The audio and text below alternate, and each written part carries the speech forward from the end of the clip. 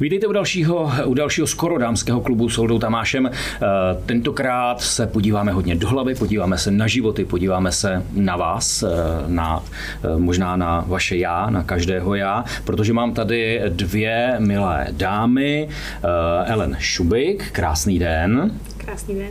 A Veroniku Petrovou.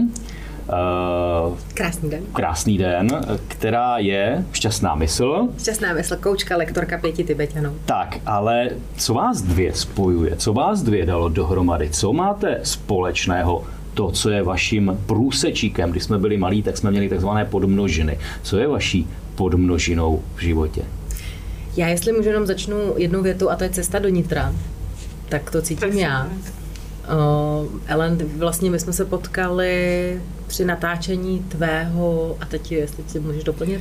Pri natáčení môjho videa o lesných púťach, pretože sa s ľuďmi vydávam do lesa na jednodňové alebo viacdňové púte, kde práve skúmame hlas duše a noríme sa hlboko do ľudského vnútra. A Veronika na tom natáčení bola a odvtedy spolu komunikujeme a pracujeme.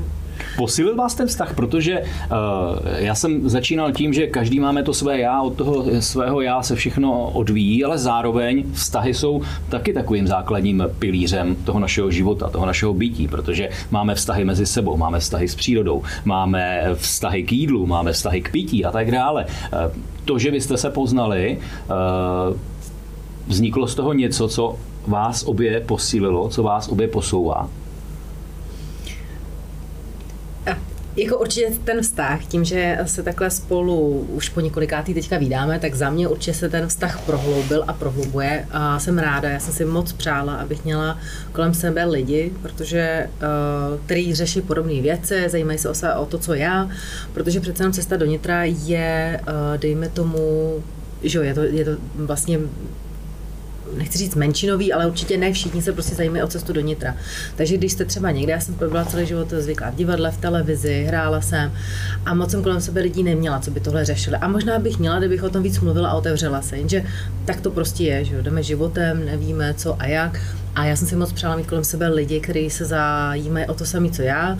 Budu si s nimi odpovídat o těch věcech, co mě zajímají, nebudou se mi smát a můžeme konstruktivně vlastně to nějak posouvat, pracovat na sobě. Já jsem prošla poutí u Ellen, bylo to neuvěřitelný, možná se k tomu ještě vrátíme, každopádně jako pro mě velká vzpomínka, že mi dovolila, jsem jí řekla na pouti, když jsme byli, říkám, Ellen, hele, mně se chce prostě hrozně spát a to nehodí, tak si tady lehni. A takže jsem si mohla lehnout a usnula jsem prostě na 15 minut, asi nebo na 20 minut na té pouti v lese. Osvěžilo mě to, nemusela jsem mít vyčerpaná a vlastně během toho se mi i něco zdálo, tam se hodně pracuje s podvědomím. Já třeba sama, tahle cesta moje a šťastná mysl, vlastně začalo to v roce 2011 doktorem Josephem Murphym, moc podvědomí. To máš výročí, 10letí. Ano, mám 10letí, teďka je to takový jako mezník zase a další milníky teďka přicházejí a začala jsem hodně pracovat s podvědomím právě. Já tomu říkám čistit své podvědomí, pak se dojdete do bodu, kdy vlastně si uvědomíte, že už nic čistě nepotřebujete, že je potřeba akorát vyrovnat podvědomí s vědomím. A vlastně v tu dobu, kdy jsem tím procházela, tak moc lidí prostě kolem mě nečistilo podvědomí. V tom 2011 mě bylo 27. Takže vlastně pro mě to byla taková mysteriózní cesta. Cesta do nitra a cesta do lesa, to je přesný opak. Nebo je to samé? Co, Ellen, jak ty to máš? Jak ty tohle vnímáš a jak ty pracuješ s těmi lidmi? Ta cesta do lesa je opakem toho, co říkala Verča, nebo je to jiná verze cesty do nitra? Je a nie zároveň, protože ja zase vychádzam z jednej americkej psychoanalytickej školy, ktorá sa tiež odklonila trošku od tej klasickej akadémie a tá tvrdí, že ľudská duša a divoká príroda sú veľmi hlboko prepojené, dokonca tvrdí, že sú dvojčatá a že ľudská duša sa v divokej prírode veľmi dobre zrkadlí. To znamená, keď my trávime čas v prírode, ponoríme sa do nejakého meditatívneho stavu, tak sme schopní si v tej prírode nájsť to, čo je najdôležitejšie, sme schopní počuť tú našu dušu, sme schopní rozkľúčovať, čo nám chce povedať. Takže tá príroda je skôr nejakým podporujúcim faktorom na tej ceste dovnútra. Hoci sa to zdá, že hľadáme vonku, že skúmame nejakú prírodnú symboliku, ale v podstate to len zrkadlo toho, čo je vo vnútri. Když tam ta Veronika ležela a usnula, pak jste obrali klíšťata, našli jste ještě teda něco jiného a pokračovali jste dál. Ty jsi chtěla něco říct? Já, že musím s Ellen naprosto souhlasit, prostě ta moje cesta taky tím, že jsem byla v hodně velkém stresu, vlastně já jsem si neuvědomila, že celý život televize a to uhánění hlavně vnitřně, jakože furt někam spěch a tohle musím a teď oni jsou všichni už jsou známí a já ještě známá nejsem, ježišmarja, a co teda budu dělat a jak je to možné, když se tomu věnuju 20 let, jo. Až to spadlo vlastně do zhroucení u mě. A takže ta příroda, s tím musím souhlasit a já si pamatuju, do dneška bylo vlastně po tom zhroucení, já jsem odletěla do Ameriky, tam jsem byla půl roku, pak jsem vymyslela cestu do jihovýchodní Asie, protože jsem začala dělat meditaci Vipassana, což je meditace vhledu, insight meditation, protože ty insighty ty jsou důležitý, protože najednou mě se začalo hrozně věcí jako takhle blikat, aha, tohle dělám špatně, tohle ne, takhle ne. Jo, úplně takový velký vykřičníky. A pamatuju si do dneška, jak jsem byla v tom pralese v Indonésii na Sumatře, jestli můžu říct jedny webovky. Já nevím, jestli byl ženatý nebo nebyl, tak můžeš to říct samozřejmě. Já bych chtěla říct prales dětem.cz, protože oni zachraňují pralesy a vlastně oceán dětem.cz, tam jsem zase čistila oceán, ale o co jde, že jsem byla v tom pralese a jako nevěděla jsem vlastně, co s tím vším, protože to se vám možná taky stalo, že prostě jedete ten život a najednou to vidíte všechno a říkáte si, no ty vole, to je to slušnější. A je to taky zvíře. Sice mu blížili, ale... A já jsem jsem přemýšlela, že chtěla zůstat v tom pralese a chránit orangutány a hrozně mě štve do dneška to, co se děje, samozřejmě vykácení, vypalování, zabíjení zvířat. Jenže jsem si uvědomila, že to taky není cesta, prostě to bude utíkání neustálý, takže jsem se vrátila zase k Praze, ne do Prahy, teda bydlím už u Prahy, ale já jsem hodně teďka teda v přírodě a už se ani nedokážu představit, že bych žila v Praze. Helen, když Veršu posloucháme, tak ona je přesně jako ten brouček, ten kvapík, jak letí. Je to typický příklad těch lidí, kteří za tebou chodí a chodí si pro pomoc, že já trošku z Verši mám pocit, že utíkala, že před sebou pořád utíkala, někam běhala, něco hledala, což si nedokážu představit, že si v lese položila a mohla tam ležet, jako, že se tam zastavila v tu chvíli. Jací jsou ti lidé, kteří k tobě chodí? To je práve tá moc toho mystéria v tej prírode, že aj takýto uponáhľaný človek sa tam ukľudní a zastaví. Práve preto ja s tými ľuďmi pracujem v prírode, pretože ich tam dokážem vlastne uzemniť, skľudniť a zastaviť a oni môžu počuť ten svoj vlastný vnútorný hlas. Ale čo sa týka klientov obecne, tak je to rôzne. Často sa stáva, že ľudia začínajú skúmať svoju dušu v momente, keď padajú v živote do nejakej krízy. Málo kedy je to tak, že človek má úplne všetko, krásne sa mu darí a on si povie, aha, teraz mám mesiac voľného času, idem skúmať svoje ako vnútorné pohnutky, svoje vnútorné hlasy. Často to začína nejakou krízou, pretože keď je celý ten systém, v ktorom žijeme, nalomený, tak je tam šanca na nejakú transformáciu a vtedy ja prikladám tú svoju asistentskú rolu, ja nie som terapeutka, som skôr sprievodkyňa a toho človeka tou krízou dokážem previesť, tak aby z nej vyšiel už upovedomený o tom, čo naozaj hlboko vo vnútri chce. Aby tú krízu neriešil tak, že teraz všetci majú firmu, všetci majú auto, všetci majú rodinu, tak ja by som to vlastne mal mať tiež, preto tú krízu mám, ale vyjde z tej krízy v zmysle potrebujem teraz robiť toto a je to moja hlboká vnútorná pravda a následujem to. Je úplne jedno, čo si o tom ostatní myslia. Takže takýmto spôsobom ja ich prevádzam tými ťažkými životnými situáciami a často z toho vlastne vychádzajú nádherné projekty, nádherné uvedomenia. Takže Já trošku teďka odskočím, protože jsem si vzpomněl na to, než jsme začali. Ty si říkala, můžem hovorit i po slovensky, protože Ellen krásně mluví česky, já jsem nepoznal, že je Slovenka a myslím si, že to byl přesně jeden z těch momentů, kdyby, a já jsem i jí to říkal, jestli se cítí v tom dobře, jestli je to mé já, tak ať mluví, jak chce. Uvažuješ a přemýšlíš a se svými lidmi, s kterými se potkáváš, mluvíš česky nebo mluvíš slovensky, nepřebíháš? Jak to pracuje v té hlavě potom, když takhle mluvíš? Mně to prostě nedá, musel jsem se k tomu vrátit. Ako kedy? Mám púte, ktoré idem celé v češtine, pretože to tak nejak začne a už potom česky pokračujeme. Mám púte, ktoré sprevádzam v slovenčine, mám púte, ktoré sprevádzam v angličtine. Teraz dokonca sa mi stalo, keď som nahrávala voiceover na to naše video, ktoré sme spolu točili, že je to v angličtine oveľa lepšie než v slovenčine a dívame sa na to všetci a vlastne vôbec to nechápeme, prečo mám v tej angličtine inak posadený hlas, celé je to také nejaké presvedčivejšie. Sama nerozumiem tej mágii tých jazykov, ale ja si myslím, nenadarmo sa hovorí, čím viac jazykov sa človek naučí, tým viac krát sa stáva človekom. Kontaktuje to nějaké jako ďalšie vnútorné já. Takže to není nic, že by to jako v hlavě toho člověka rozdělovalo, že by to byla jakási schizofrenie a tak dále. Ne, normálně to všechno funguje a člověk si vlastně jenom užívá to, že to může říct několika. Presne tak, hoci potom samozrejme mne je niekedy ľúto, že v slovenčine nemám to spojenie také silné, trebárs, jak ho mám v tej angličtine, dokonca si myslím, že najlepšie ja zniem sama sebe, keď hovorím rusky, pretože tá ruština mi je z nejakého dôvodu duševne najbližšie, asi preto, že Rusi majú takú tú veľkú rozorvanú dušu a to ako na mňa viacej sedí, ja neviem. No tak potom mi to je samozrejme ľúto, že to v slovenčine nemám, že to tam ako neviem dať. Ale... Jsem čekal, že to ještě vypadne japonština a podobně. Ale dobře, vrátíme se k tomu, o čem jsme mluvili. Veroniko, ty jsi byla na dně? Spadla jsi někdy na dno, kdy si opravdu myslíš, že to bylo největší dno? Samozřejmě nikdy nevíme, co přijde. Ale co byl tvůj start, který tohle, jak si to samozřejmě můžeš prozradit? Nebo co je ten moment, ta jiskřička, která najednou z člověka, jak Ellen říkala, běžně konzumního, který fakt jde, jak ten osel za tou mrkví a chce opravdu to auto, chce mít ten úspěch, chce mít peníze, pěkný ženský, pěkný chlapy, chce mít wellness a podobně. A nevidí to nic, protože mu je dobře. Je mu dobře v pěkném autě, je mu dobře ve velkém bytě, je mu dobře na dovolený. Kdy se otevře to okno a zjistí, že někde může být líp, jinak líp? Musí to být opravdu to dno? To určitě ne, já si myslím, že vzhledem k mojí tvrdohlavosti, vzdorovitosti, urputnosti a vím, že mám hodně velké emoce, tím, že jsem je používala na divadle jako herečka, jsem velmi emotivní člověk, který to navíc ještě schovával, tu svoji citlivost a vnímavost přes masku drsňačky, protože tak jsem to měla prostě, byla to nějaká obrana, kterou já jsem potřebovala, i jsem to později pochopila, proč to vlastně bylo, já bych asi vlastně ani v tom světě, kde jsem byla, nepřežila, kdybych tohle neměla vzhledem ke své citlivosti a vnímavosti. A na dně, tak to jsem, jako herečka jsem byla vlastně jako několikrát, protože ono, když ti nevíde něco, nebo když ti tady už ti řeknou, že vlastně to platí a máš jít hrát, pak se tam je třeba někdo úplně jiný, někoho známý a tak dále, štve tě to. Jsou tam obrovský pocity křivdy, nespravedlnosti, který jsem procházela v životě, než jsem se díky bohu zhroutila.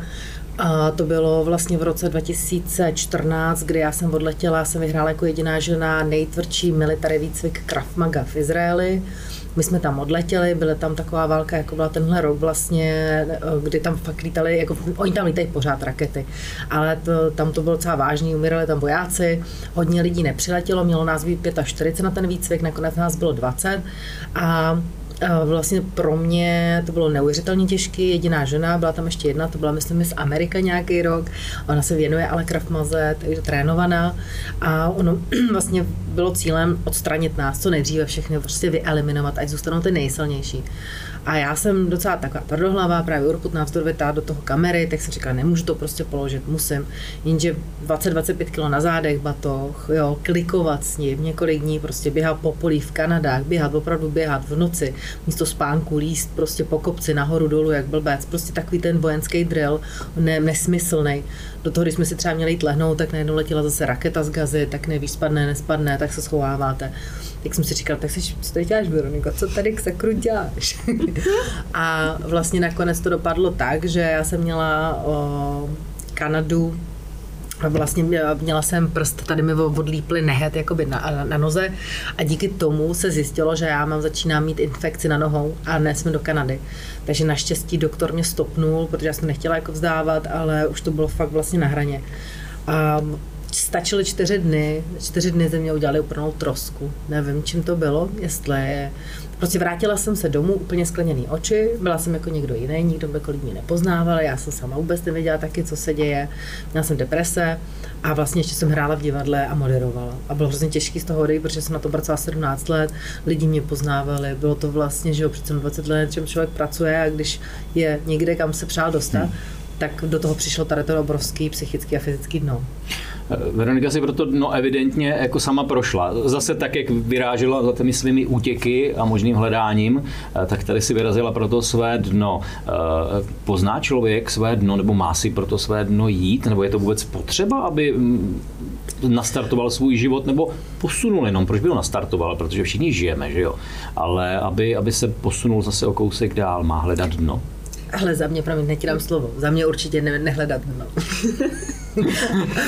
Tam jsou ty extrémy, které jsem potřebovala vyrovnať. K tomu, že som dosiahla svojho dna, tak tiež neodporúčam to vyhľadávať. Na druhou stranu často sa hovorí... A šlo si pro to dno sama, nebo to přišlo prostě samo nějakým způsobem a poznala si to? 50/50, ja som bojovala so závislosťou na alkohol a kokaine veľmi dlho a vlastne v momente, keď už to ďalej nešlo, tak som sa šla liečiť a potom to odštartovalo takú tú moju hlbokú duševnú transformáciu. A tiež by som teda už dneska ako nutne na to dno nešla. Na druhú stranu častokrát, kým človek nie je nútený ten život úplne preskladať od základu, tak sa mu nechce. Pretože keď všetko tak nejak funguje, je také ako teplúčko a smradík, tak vlastne sa nám nechce. Tak ešte to chvíľku potiahnem, ešte rok s tým chlapom budem, ešte rok tú firmu proste budem riadiť. A vlastne stále sa to odkladá a to dno nás prinúti to vlastne celé to rozbiť ten sebaobraz a vlastne začať od znovu. Jde o to vylovit tam ten moment, aby... Dobrá, vy jste si to prožili, to dno máte za sebou a myslím si, obě byste se nechtěli vracet do toho bodu 0. Je to ztráta času. Proto jsme tady, aby i ti, kteří se na to koukají a třeba ještě na to dno nespadli a zaplať pánbu za to, tak jestli jsou schopni to poznat a jestli jsou schopni třeba díky tomu, že slyší tyhle ty příběhy, říct, jo, já tam padám a můžu něco udělat. Jaké jsou ty prvky, ty signály, které tohle to můžou říct, anebo naopak, aby my jsme nenasměrovali někoho, kdo je opravdu komfortně si žije a je spokojen v tom, v čem je. I když to je jeho smrádek, ale přesto on je spokojen, tak proč mu to brát? Ale za mě, jestli můžu, já jsem teďka poznala vlastně z tohoto, jak jsem byla hodně unavená, já jsem teda několik let potom prospala, protože jsem si uvědomila, že jsem šla opravdu do extrému, na dno svých sil a vlastně hodně... Ty byla šípková růženka, vlastně pak přijel princ, políbil tě a už byla zhůru zase. To asi ne takhle, ale já teďka nevím, kdo to měl, možná, tak spousta herců má v podstatě, já nemám diagnostikovaný maniodepresivní psychóza, to je, nebo takhle, že myslím, že pan Horníček, tuším, že vlastně tam byly hodně ty výkyvy, prostě emotivní, jakože wow, nahoru, ta mánie, pak jako depresi jsem tolik nemývala, ale jela jsem hodně vlastně do extrémních emocí. A vlastně já jsem si to přála vyrovnat, opravdu, protože jsem věděla, že tak budu nejproduktivnější, nejefektivnější. A ty signály určitě vlastně... za mě byly to, protože v tu dobu, že se jelo vision boardy a teď dejte si těchto, jak já jsem si dala 100 000 měsíčně a teď já jsem těch 100 000 měsíčně dokázala jako herečka, moderátorka, jo, na jiný televizi, bylo to docela těžký, protože když vezmu jak to, tak vlastně když nemáte třeba že nějakou roli v seriálu velkým, pak je to jednodušší, těch 100 000 dosáhnout. Ale takže vlastně přes tyhle všechny, jo, já jsem byla přesně ten typ jakože toho dokazování. Já jsem hodně chtěla dokazovat, já jsem si to i vyčistila, to byla větička, kterou mi táta řekl, když jsem šla studovat herectví, jdi dělat něco pořádného, stejně nic nedokážeš. No. Takže vlastně do toho, než jsem stanula fankorovat v Kambodži, uvědomila jsem si, ty brďo, ale ne tobě, ale nikomu nemusím nic dokazovat. Tam jsem přestala dokazovat v roce 2017, že jsem si uvědomila, že já nemusím dokazovat. Jo, obrovská úleva ze mě. Takže ty signály můžou být to, že chceme dokazovat, to, že to děláme pro ostatní, teď nemyslím jakoby pro ostatní něco dělat, ale jakože potřebujeme ty věci dělat pro sebe. Jakmile děláme něco pro někoho nebo chceme jako předvádět, tak to není podle mě, to je to falešný. To pravý je podle tebe signál, Helen? Často to môže byť nejaké zhoršujúce sa zdravie, pretože keď máme nejak v sebe obrovský vnútorný tlak, tak mnoho ľudí začína somatizovať do tela, alebo presne tak do duše, takže začnú tie psychické problémy, začnú nejaké... Môže začať trvať závislosť, v mojom prípade sa to prejavilo vo forme tej závislosti. Borte sa vzťahy. Obviňujeme svojich rodičov, svojich partnerov zo všetkého, čo nám vlastne na tom živote vadí a stále hľadáme tú odpoveď niekde vonku, stále sa snažíme vlastne vysvetliť to, čo sa nám deje nejakými ako vonkajšími udalosťami a nevidíme to v sebe, takže toto sú za mňa jasné signály, kedy človek by sa mal začať dívať do seba, keď mu vlastne ako všetko navôkol vadí alebo mu proste veľa vecí vadí a cíti sa ukrivdený, cíti sa, že je to nespravodlivé, tak vtedy je najvyšší čas sa dívať, že či náhodou ja sa nevzťahujem k tomu okoliu nejak zvláštne, že sa mi to stále deje, že sa mi stále opakujú tie isté situácie. No.